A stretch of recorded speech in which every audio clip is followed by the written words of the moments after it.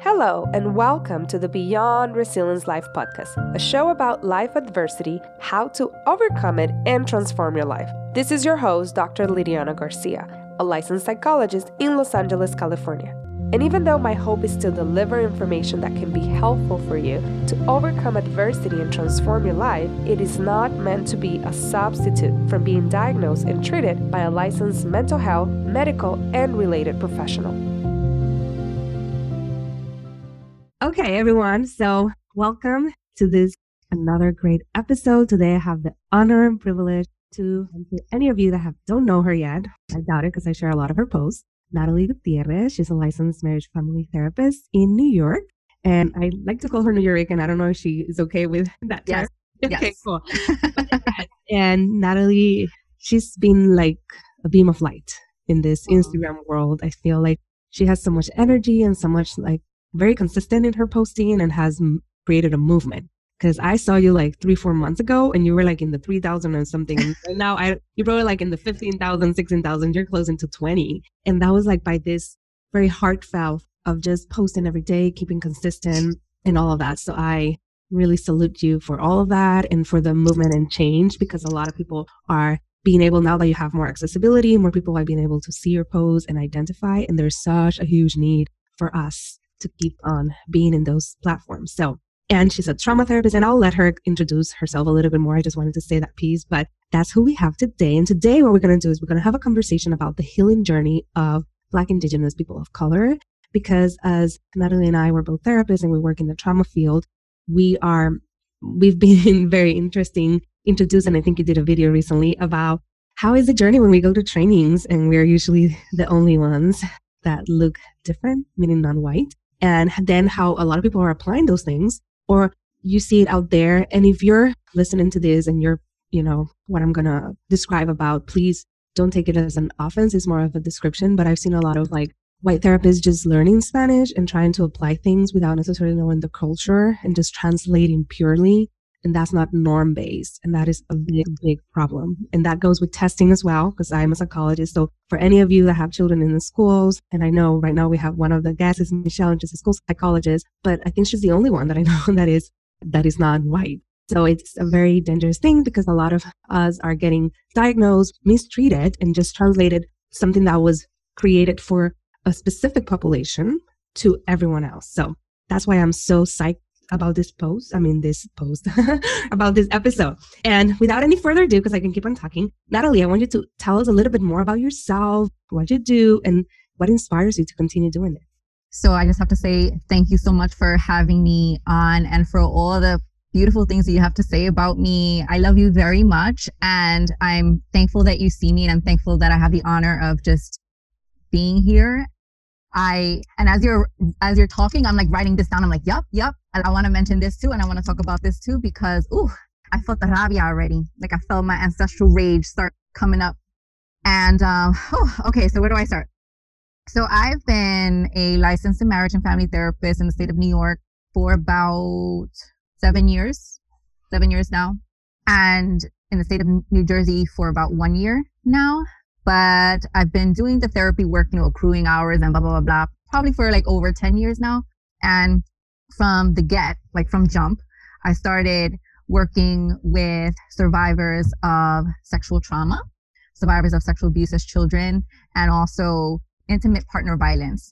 And then I also ran a group. It was a requirement at the time to co-facilitate a group with sex offenders. So offenders that have also sexually abused other folks. And I got to just get a very holistic perspective on everything. And wow, I learned a lot. And then I just, when I moved back, I was in Hawaii. When I moved back to New York City, I worked a little bit with the substance abuse population. And then I just worked in the clinic to accrue my hours for licensure. And I was always primarily working with trauma. And I tell people that I chose trauma work and trauma work chose me. And I don't think there's any coincidence in that, because I carry my own trauma, and it just kind of has worked out this way. And I honestly feel I don't know what else I would do if I wasn't doing this. I feel so passionate about this.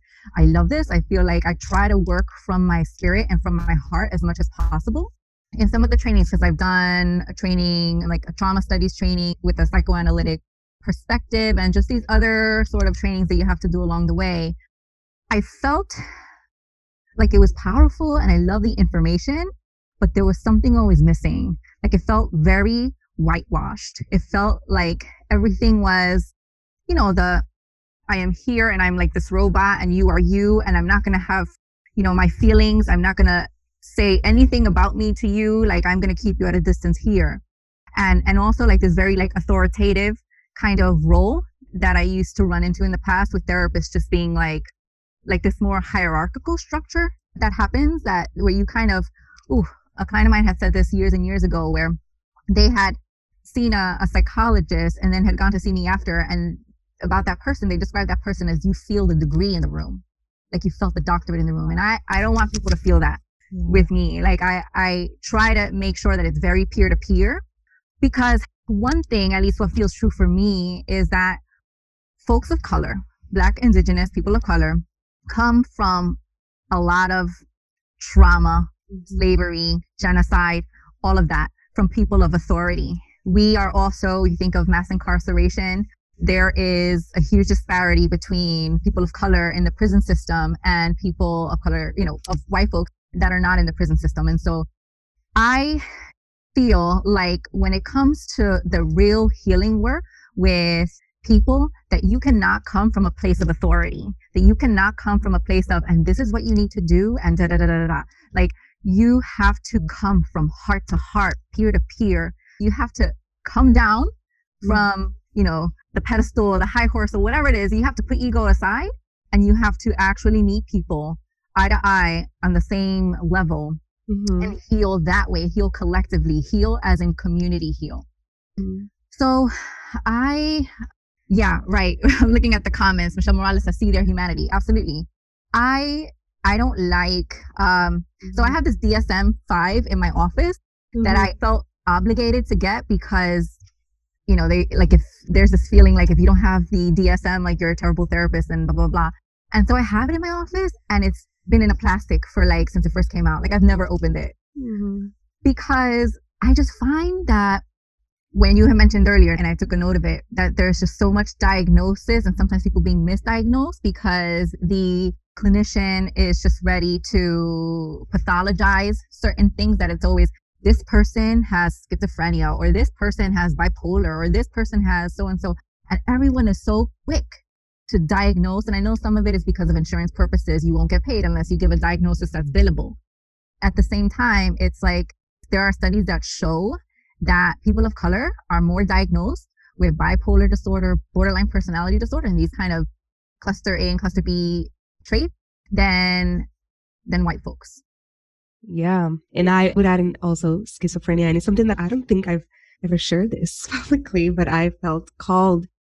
I'm Puerto Rican and over here, I guess, biracial. Like my dad is very dark skinned. My mom is very white skinned. So from my dad is where the closest that I have the connection with my Black side and my African side. And that side of the family is where the severe mental health issue is more prevalent. Bipolar. I have an aunt that was diagnosed with schizophrenia. And I actually, if we look about diagnosis, why I actually think it was erroneous. It's more, but anyways, it's all based on rage. It's all based of slavery induced symptoms that continue to happen down the road. It's like, we'll go crazy. Of course I'm going to and want to do things my way. Like I've been held for so many years, and there's that huge trauma in that side. And I was explaining, because I was talking with someone, that that's the side that I feel like I would also have more connection with my African side in terms of spirituality, blah, blah, blah. And it's the side that is the most very Catholic and very that's a big no-no. So I was not introduced to any of Santeria or anything like that in Puerto Rico, even though I'm from the East Coast and my African side is from the East Coast as well.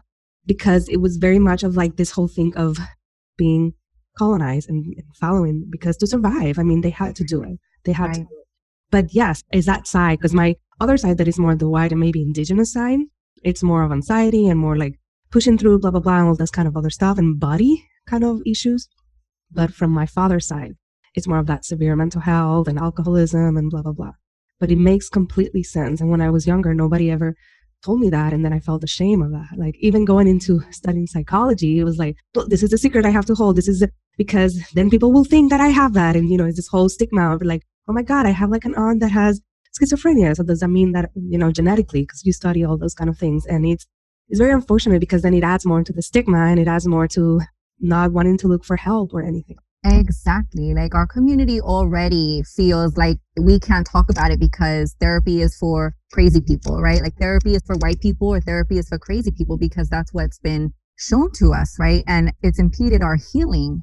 But there's also a shame around like airing the family dirty laundry. Like, they say when whatever is wrong with the family, you deal with it within the family and that's it. You don't go anywhere else. You don't go, no, like no one can tell me how to run my life. And I've been living this way for whatever long, like I'm not going to change that, da, da, da, da. But there is also, I love how you brought up the Santeria piece and all of that, because I think too, we don't incorporate that enough in therapy as well. Like we don't, like that feels very taboo. Like when someone says, oh, I'm a bruja or I do Santeria, it's automatically, boom, you're bad, you're evil, you speak to the devil, da da da da da da. And, in the spirit of self-disclosure, I actually just came from meeting with someone and I was doing a mediumship. And for me, that's been part of how I am trying to heal my ancestral wounds because, I've been in therapy for like 8 to 10 years and I still am going to be in therapy for even more. But there's something also that therapy has not been able to heal because there's a profound pain that comes from many generations before me. And so something like going to a therapist and saying like, I have visions. Right. It's so scary because I'm like, oh my gosh, I know what comes of that. And even if supposedly the DSM says you're supposed to honor culture, da da da da da, do clinicians really do it? Do white clinicians really take the time to understand? It's hard. It's very difficult. Especially then if you disclose that you have any family member. Right. Like first, second degree. Oh, okay. Then it's like another statistic of genetic component. Yes, this is so on point. And thank you for sharing that as well. But it's interesting because yesterday I had a call and I was like, oh, and I have this shaman that I'm going to contact too because I'm also dealing with some stuff in terms of ancestral. And I feel like therapy, journaling and reading and blah, blah, blah only gets to a certain point. And now I'm feeling cold to kind of do that. So yeah. And it's frowned upon. It's frowned upon. Like with some people, like if you mention this, people will see you and just think negative things about you. Yeah. Yep. Definitely. So we already started going into it, but like, how do you define healing? Because that is such a big word. It is a big word. How do I define healing? I think, well, for the most part, I think healing is not about a destination. It's not about like a cure. Some people think healing and they think cure. I think healing is a journey. I think healing looks different for different people. And I think healing takes time. I think healing also needs to be seen and experienced as more like holistically. And so I think, especially with people of color, there's been colonization has really deeply affected us, where, like I had mentioned in that video, like I walk into the room and I already know, like in a training, I already know I'm going to be one of the very few minorities there, if not the one person. I'm already like preparing for it and I'm already feeling the message, the inner critic, but really truly like the message of the colonizer saying, or my part of my colonized mind saying like, you're not good enough. These people speak way better than you. Their vocabulary is much larger than yours. Like you are not good enough walking into the space. You're going to look like an idiot. And I have this part. And then there's another part of me that's like, whoa, whoa, whoa, whoa, whoa. And, and I have to do this self-talk, but I don't get to go into a room without that. I don't go into a room like a training without giving myself this self-talk. Like this is a self-talk that I feel like many people of color have to give themselves before they walk into a room, knowing that they're going to be one of the very few people of color in these spaces. And these spaces are not safe spaces. These spaces are brave spaces. Yeah. These spaces are where we are required and where we feel this obligation to call it out. In this training, sorry, I know I'm kind of going ahead. I will answer your healing question, I promise. No worries, but yeah. But in this particular training, I had to share. Something came out with being like, I don't want to divulge too much, but anyway, something came out where I had to say, what you said offended me. And, you get to go to your house and not feel like when the police visit your house that you're not going to get shot. I may not even have that experience because I'm lighter, but somebody else, somebody black with more melanin in their skin can. So there's these experiences, same thing with like being stopped by the police, same thing by if you're in a store and you're being followed, which I've been followed a number of times. Like there is just there's so much inequity. So going back to just preparing for that, I feel like we just have to prepare for that so much when we go into these spaces, and they're not really safe spaces, they're brave spaces. With healing, I think that I define healing as, like I said, this journey, but also something that happens spiritually, something that happens financially.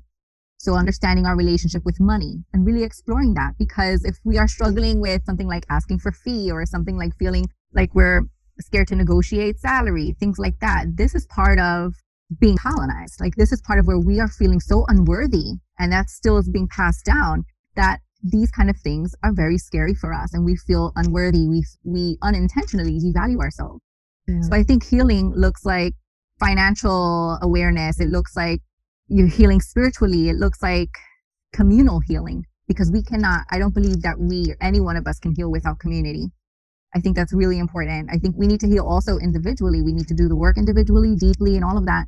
But we need to heal with community, because trauma usually happens in isolation. Although there are some traumas that happen like together, trauma happens in isolation and healing happens in connection, especially with Indigenous folks and groups. We have always functioned in community. Yeah. We have always functioned in community. And it's not until now where society has says it needs to be very individualistic, and it's not, and it can't be. You guys are enmeshed. Right. Yes. Right. Yeah. We're enmeshed, right? Yeah. We're enmeshed. Yeah. So like, it's important that we heal also in community, and also somatically as well. So like, we're not only just trying to heal cognitively and shift our thoughts and that's not enough. Like we also have to heal somatically. We also have to understand our bodies and reclaim it. We have to reclaim our spiritual practices, whatever that looks like or doesn't look like, but that it's ours and that we're not carrying the shame around them any longer. Yeah. Taking up space. Yeah. What you're saying is so profound, and something that kind of like I wanted to continue add a little bit is, you mentioned how when we go to spaces we have to like prepare before, but then it continues throughout the whole thing. There will be times here and there that you have to like do the self-talk to kind of stay there. And so many people, like I've worked with so many people that avoid going to places so they don't have to deal with that mental shatter. And then when you talk about the financial piece, I feel like it's important to start voicing those things out, especially in the community, because something that I just realized that I had an aha while you were talking was, I think it was because, well, today is Saturday. So Thursday I had a call from someone, a Latina, and she asked me for services for someone, and like if I take insurance, and I'm like, at this moment I can't afford it. I do have some sliding scale, and they're full, and I cannot afford it, because if I continue going that route, which I've done in the past, then I cannot afford staying in my office, then I can have to go back to working in an agency that mistreats me, and I'm not for that. So now, I feel much better about it, but she was like, oh, that's so unfortunate, kind of like in Spanish, like, and I was like, wow, she's shaming me. And I had to like then have that inner shot, like, okay, like I know where she's coming from, but I'm going to give her resources, this is what you can do. And I'm sorry, at this moment, I can't.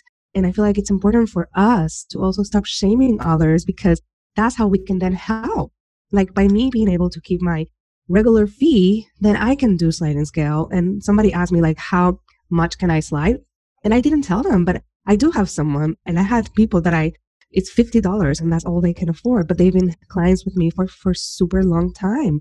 And the work is really good and all that, but I have those spots already taken and I cannot, and feeling okay with that. But that's something that probably, like, I know white psychologists, colleagues, that they are charging already, way more than I do. And from the get-go, like they got their PhD and they're already charging like $250 or something. But they don't have to go through that, like, how can I help the community? How can I, because for many of them, their communities are fine. Yes, they can still have some issues, with financials and blah, blah, blah, but there's not that need, like, your community is like super far behind and you want to like give back to your community. And that's something else that I think is important that we all keep in mind, that we tend to have those inner shatters in our mind, but also how our community tend to push us, stay here. Mm-hmm. Yeah. Mm-hmm. Yeah. Somebody wrote, we are encouraged to forget about our community. Yes. Yeah, it is a hard balance. It is. It really is. And I was going to say something. Oh, yes. And that thing, like when people are not needing to think about that, when people are not needing to do this self-talk and like this mental exercise before going into a room or think twice about their fee and feel like that is privilege. That is privilege. Yeah. And that is exactly that's exactly like the example of how privilege exists. We are carrying so much. We're still carrying so much. Our ancestors have carried so much, and we are continuing to carry this burden. And when I am in these training spaces and when I'm expressing, I'm looking around and I'm the only person of color and like people cannot afford these trainings and I could barely afford it, but I kind of sort of made it. And like, I have to name it. No one else in the room no one else in the room needs to do that. No one else in the room needs to do that, but I'm the one doing that. So we carry this like extra burden of having to like name it alongside already experiencing it. So we have to experience it and then we have to name it. And then we have to also motivate our people as well. So it's hard. It is so hard. It's so hard. But it's important that we talk about this because I know there was this post going around about all this stuff like moms have to think about, like I think they call it emotional heaviness or heavy load or something, like figuring things out, like where am I in? And that was amazing because a lot of people don't, like if you don't see it, you might, whatever you don't see, it doesn't exist. And it is there. It is there for all of us. We are always having some kind of like, or, worried about it or inner shadow that other people don't necessarily have to have. Mm-hmm. And Christina said, and then white folks expect us to teach them too. That's absolutely right. and then on top of that, hold their guilt. Yes. When they feel that, the white fragility, as they say, when they feel sad or guilty about this, then we have to care for them in the process. We have to like soothe them. And it's, no. Yeah. Oh, those days are gone. Yes, I know. We already started talking about some challenges that Black Indigenous people of color experience. Any other challenge? And I added here like individually, family, occupational, in their community. Any other challenge that we haven't voiced yet? Oh, well, occupational. Let me see. I'm looking at my index because I'm like, I have to make sure that I say this. Occupational, what immediately came up for me is asking for salary, right? We feel so behind. And of course, I don't want to entirely generalize and say all people of color feel behind and all of this stuff, because I'm sure there are people that don't, but I can speak for myself when I say that there's a part of me that feels like you're behind. And then there's another part of me that's like, don't compare yourself to people who've had resources way before you. So, holding that. So occupationally, I think that it's important, not only just asking for salary, but that going back to the issue around just like mass incarceration, right? And people of color being the most behind bars and in the prison system. When you leave prison, it's harder for you to find a job. Now there's like this, what do they call it? Like the scarlet letter on you, where you are seen as a certain way, and it is harder for you to find work. And so if you cannot find work and you're trying to support your family, what are you going to do? The thing that brings you money. And then there's also this vicious cycle. So there's that. There's even just access to healthy food, right? Like financial, like access to food, being a person of color, trying to find access to food, organic stuff, all of that stuff. Like it is very hard for many people living in, poverty stricken areas to find healthy food, organic food. And so we go for the processed foods, the unhealthy stuff. And then the daily $1 value menu and right. And then fast forward, now we start having health complications along with the stuff that has been passed down throughout generations when it comes to health. Yeah. When it comes to something, health is worse and longer, and then the treatment that they get. Yeah. Right. I'm even thinking about schools. Like now that I'm in the process of looking for a kindergarten for my little one, the food that they serve at school. Because I know on one side you have like, well, at least it's something, because there's people that don't have, and I get that. But can we go a little bit beyond at least it's something? Can we, like, whatever we give, can it be quality, so that way we can change this pattern?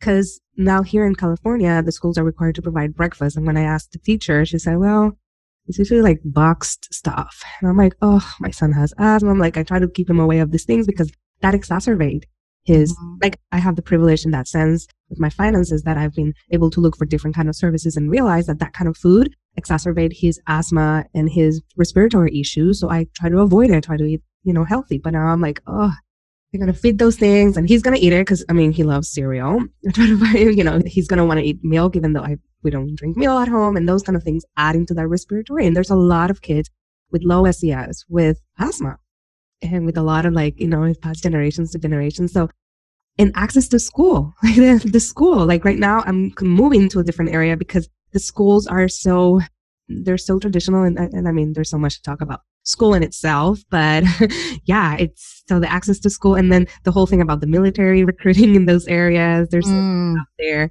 the opportunities that they're able to get.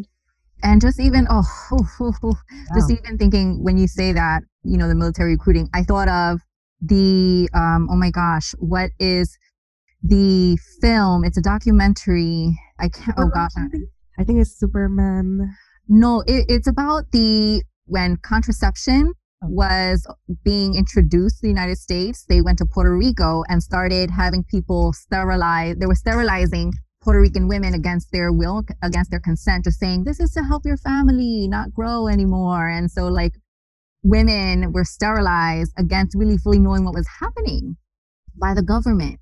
And again, using the bodies of people of color as experiments. And there's a lot of history behind that too. Ooh, yeah, especially in Puerto Rico, like it has some of the highest statistics about Crohn's disease. So that's the issue. It has really high statistics about breast cancer and cancer in general.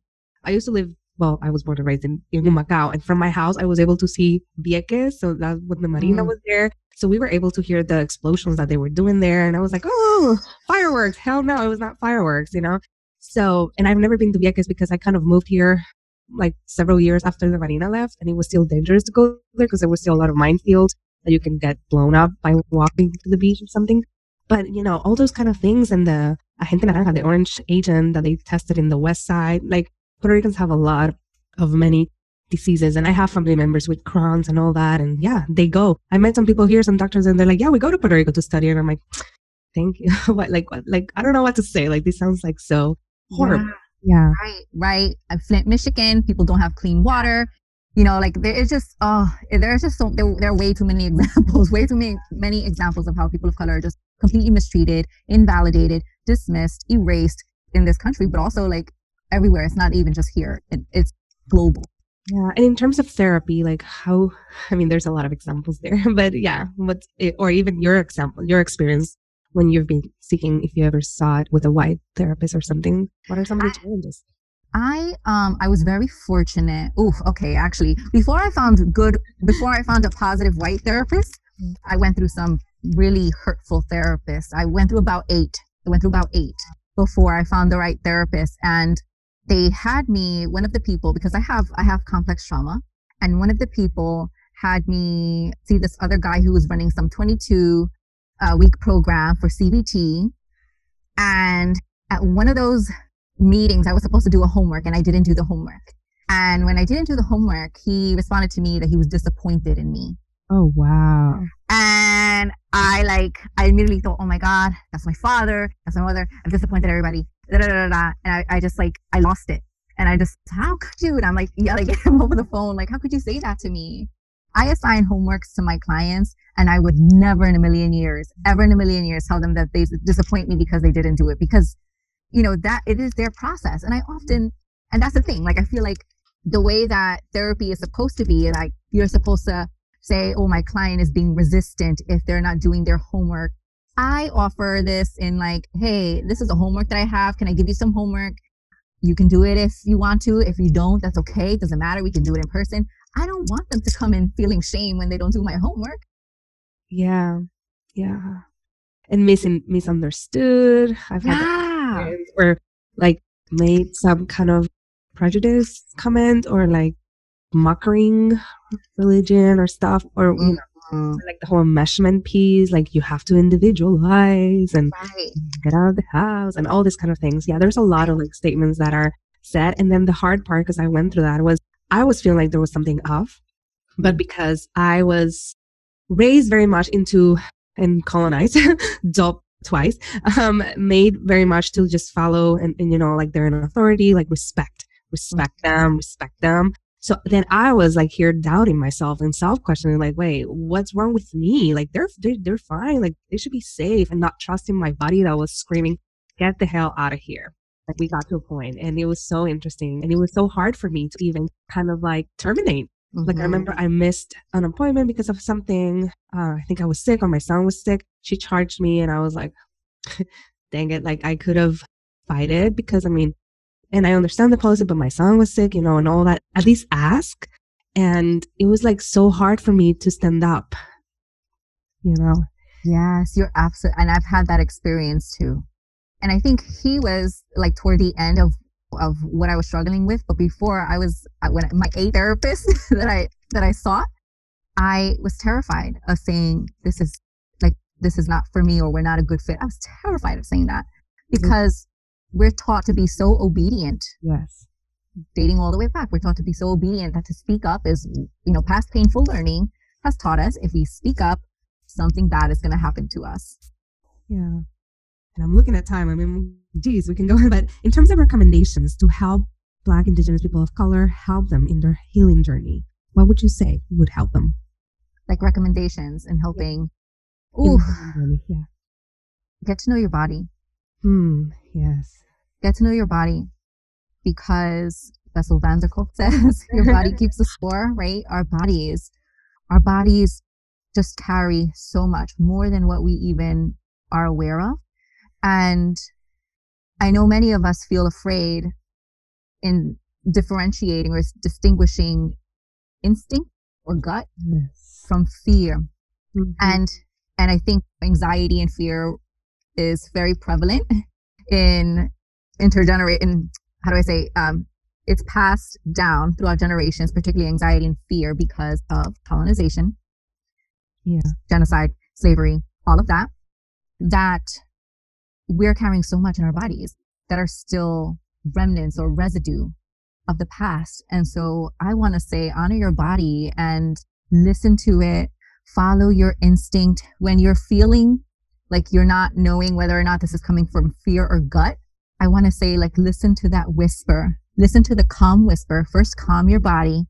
And once you calm your body and deactivate your sympathetic nervous system, what is your instinct saying? What is spirit saying? And I also think it's important to ask for help. And I think one of the hardest things to say, like one of the 3 hardest words to say is, I need help. I need help. And it has to be said, because we cannot do this alone. And it's okay to ask for help, and it's okay to heal. It's important to heal. You're worthy of it. You deserve it. And you can't do this alone. And so I want to say, pay attention to your body, lead from your body, lead from your spirit, and also seek like-minded people. Seek people that you find are on the same journey as you, that uplift you, that encourage you, that are not shaming you, that see you. Yeah. And that, I mean, you said so many good nuggets for everybody that's listening. And after that, I'm going to review it and write them all down. But a lot of people struggle where to find people that can support them. Do you have any recommendation for that? Like they go like, oh, but I don't know where to find these people that can see me, that can be that. That can be these people. Yeah, that support. Like directories? Or, well, that could be one. Yeah. Directory. So there is, I'm trying to think of organization. Oh gosh. Are we going to email some of this out? Because I want to send it. Yeah. We can definitely send more, like in the email and the recommendations and all that. And for the show notes, yes. So I'm still learning on finding different organizations that are either primarily for people of color, but also therapists that can provide sliding scale and more help for people of color. So I've used the directories Latinx Therapy, as you know, or therapyforlatinx.com, or culturaltherapy.health, or Melanin and Mental Health, or findamulticulturaltherapist.com. Those are my go-to places. Those are my go-to places. It's like 4 or 5. I think you mentioned 5, right? Yeah. Right. But there's this organization, Cloth. The acronym is Cloth, COLTH. Okay. And I can't remember what it stands for, but it helps women of color. Yeah. Okay, good. Yes, and I know there's an app I was approached via email. I think it's called Ayana, Ayana. Yes, yes, yes, yes. Yeah. So that's right now there's a movement, and that's great. And I feel like we're getting into this Aquarius age and we're moving past the Pisces age. Oh, and one more, inclusive therapist, which is pretty new, inclusivetherapist.com. Okay. Okay. Never heard. Yeah. Yeah. I'm gonna make sure to write them all this, and also like later on, if you have like a snippet or something that you want to include in the email, since I have everyone's email, and you will have everyone's emails as well. Great. Okay. Great. And what has helped you the most in this healing journey? Mm. I think the people I've met along the way, like, it hasn't really been a therapeutic approach. It hasn't been like, I can't say EMDR saved my life, or, like, yes, all of this has been wonderful. All of it is wonderful. Different theoretical approaches work for different people. What has helped me the most is community. What has helped me the most is being able to stand in my truth and say, these people feel very toxic for me, or they're very draining for me, and I'm going to set my boundaries with them, and I'm just going to put them on this side, and I'm going to just take the risk in meeting new people and building community. And in the community that I've met along the way, really fairly recently, has been really, I want to say, the shift in me. Especially when you have this experience where you have felt loved or not loved at all, but loved to maybe conditionally. Community and relational connection, relational healing, I want to say, is incredibly important, because we can't teach that. Yeah. You can only feel that. Yeah. And you learn through other people how to love you. You learn through other people how to love you. Yeah. Yeah. That whole thing of you love yourself and other people will love you. There's that's you cannot happen. Right. Like, hey, I love myself. Love me. Yeah. Right. Like, you can't, there's that whole thing, like, you have to, in order to love other people, you have to love yourself first. Bruce Perry says this beautiful quote that I had on my Instagram one time that talks about, like, we cannot learn love in isolation. We learn how to love ourselves based on how other people love us. So I think that has been what has been the most fulfilling thing to me. No matter all of the therapy and all the different kind of approaches that I've experienced, the love that I receive from other people is what has been the most healing for me. And actually, Instagram has been just so amazing for me, in the sense that, like, I have built even more community, like meeting you and meeting like so many other people who like see me and like see me authentically, see my true self, is so freaking healing. And I wish that for everybody. I wish this for everyone, because this is truly the work. But I also wanted to say one thing that I had forgotten, that we could do all this healing work individually and spiritually and financially and all of that. But if structurally we are still where we are, and we are still perpetuating violence against people of color, then there's only much healing that is really going to happen. Yeah. Like, it has to continue in layers, and the healing has to happen on a macro level. Changes have to occur on the macro level structurally as well. Yeah. So how can the listeners find you? I'm on Instagram, but yeah. So they can definitely find me on Instagram, Natalie Gutierrez, LMFT. They can find me, they can email me at natalie@traumacounselingnyc.com. And soon I'm going to get my life together, and I'm going to create a mailing list. Oh, yes. And then they can find me there as well. But I look forward to doing that. I'm going to do that sooner than later. But for right now, Instagram and email. Okay, great. And your office is in Herald Square. Yeah, Herald Square, 34th Street, between 5th and 6th Avenue in New York City. Okay, for anyone that's local to there. And you don't have the office in New Jersey anymore? Not really. I mean, I see a couple of people like in the morning there, but mostly I'm in New York City. That is where I am called to be of service the most. Okay. Yeah. So for anyone that's local, anyone, because your lines is in New Jersey and New York. So technically you can see virtually anyone over there.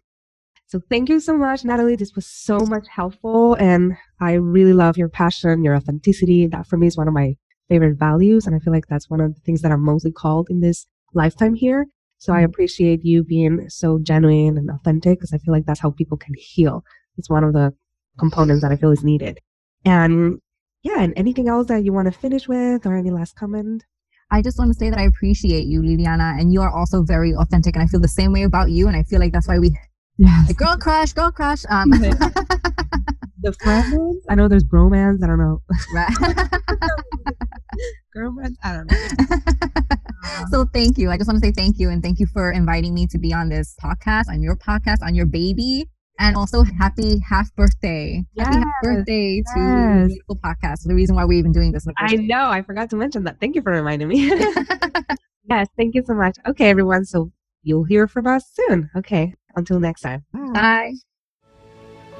Thank you so much for listening to the Beyond Resilience Life podcast. I'm so happy to have you here. If you like this episode, please make sure to review it and comment on it and share it with your friends and family. Until next time.